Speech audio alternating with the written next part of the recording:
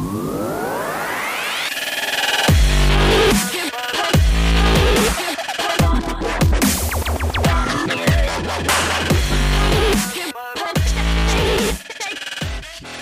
hello, Southridge, students, staff, family, and friends. Welcome to the first ever Skyhawk podcast.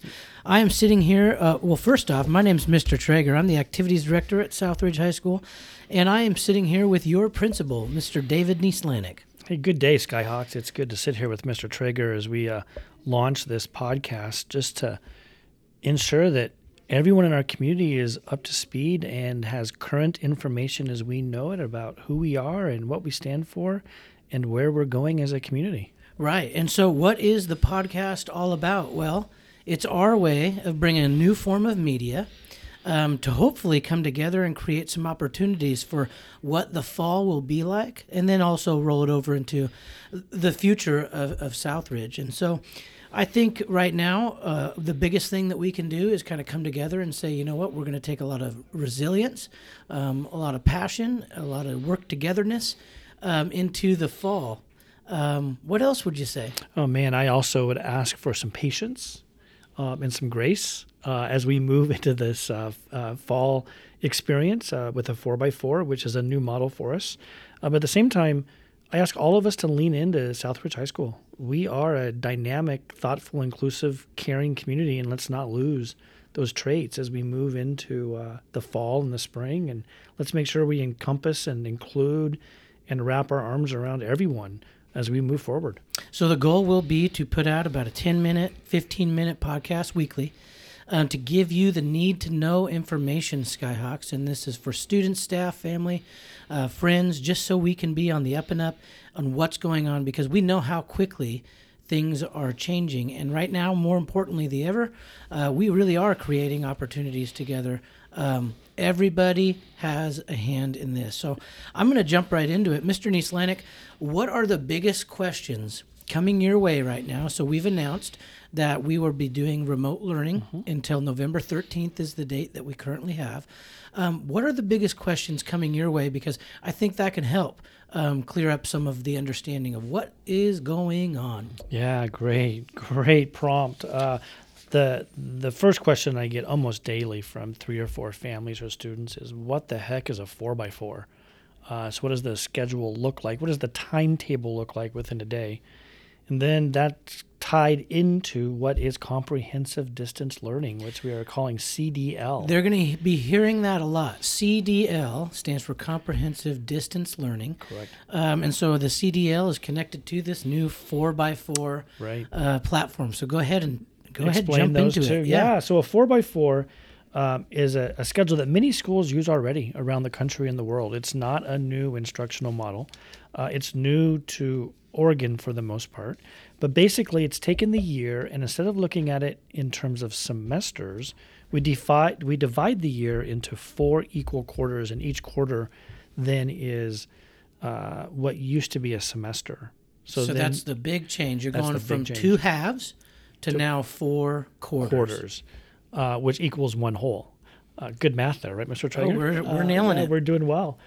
So a class that used to be all year is now taught in 1 semester. And those classes are currently being scheduled into the Bell schedule.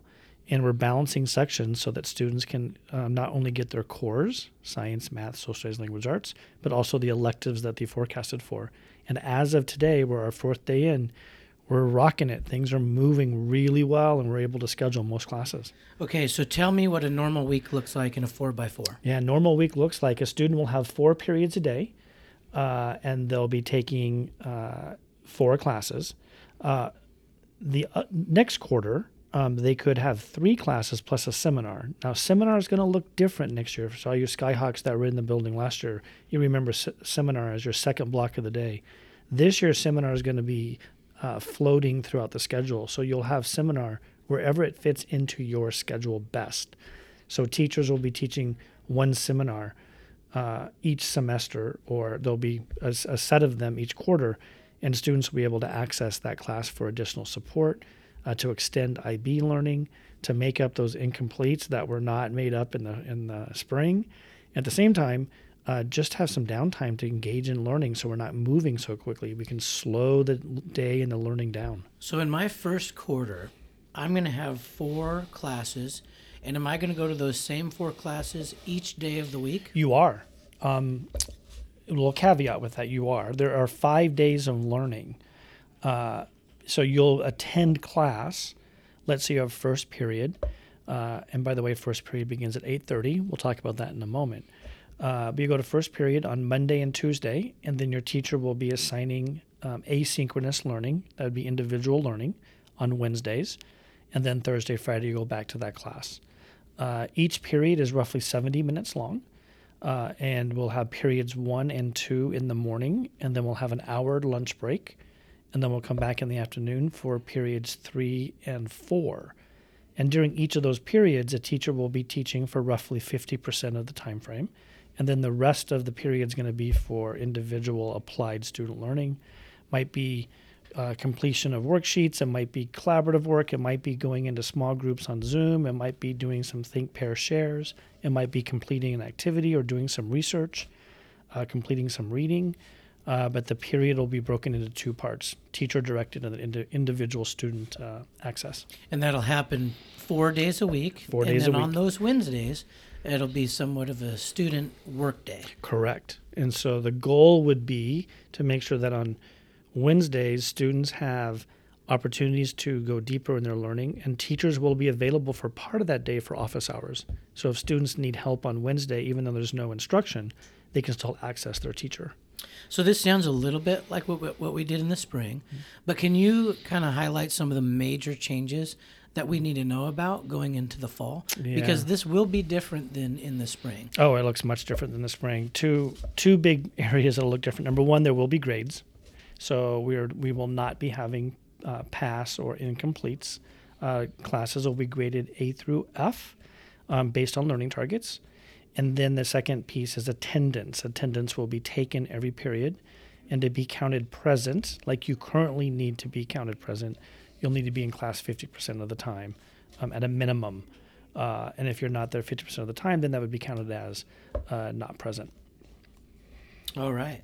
Well, and I think we'll be seeing a lot more instruction as well. Oh, we as, will. Yeah. Each of those, Monday, Tuesday, Thursday, Friday classes will begin with Zoom and instruction, and Correct. Kids will hopefully be expected to be there as well. Right. Some teachers will choose to record their lessons or put in slideshows, but the teacher will be present every period instructing. If a teacher can't be present, then a substitute will be brought in to support the teacher in the class. Yeah, so during that instruction, teachers will be available to help assist, Correct. Deep in the thinking, Correct. Whatever it might be. Right. Any other major changes that you see from the spring to going into this fall? I think the other big change that we'll see is the lunchtime. We still will have lunch available in the building every day. So if you need lunch or you want to come to the building and access lunch, it'll be available outside. Grab and go lunch. When and if we come back in a hybrid, lunch will also be available. What that looks like, we have no idea. We're going to kind of tackle that one when we get closer to November.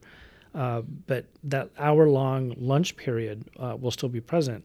The difference is the asynchronous learning is now going to be tied directly to instruction before and after lunch. Right on. So big questions coming your way.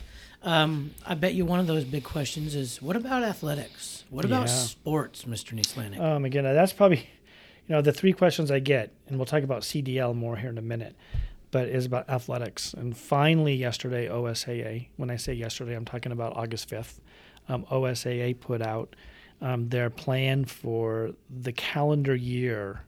When we look at sports, we look at it as a calendar year from the school level.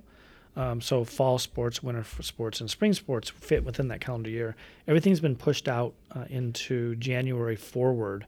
We're going to begin with winter sports. So swimming and basketball and wrestling are slated to begin over winter break is when practices can start. And then there'll be a 7-week season that begins in second, third week of January. And then fall sports will slide in right after winter sports. That's like the second week of March-ish. And then volleyball and soccer and football will go for 7 or 8 weeks. Football is a little bit different because there's some practice rules we must follow. And then spring sports will tie up the school year and end the year.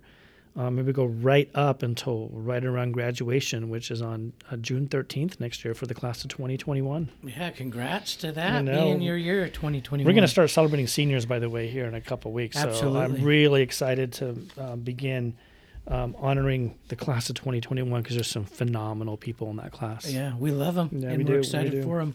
So as we look into the beginning of the school year, it sounds like students and family are going to be able to get adjusted and situated into the new schedule before athletics start late winter and into the spring, kind of in those 6-week chunks, right? Exactly. So you wanted to jump back into CDL. Yeah, I want to jump back into CDL because as we adjust into the school year, we need to talk about learning. Like, what does academic learning look like?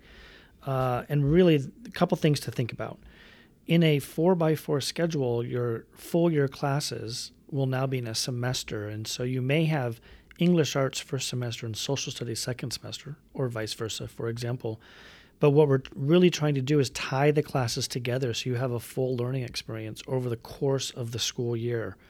All students who are in the IB diploma program will be able to complete the IBDP. IBCP is attainable as well. All classes are accessible. CTE, we're able to schedule those classes. The 2 classes that we're really struggling with because of just the way the class is composed would be robotics 1 and 2.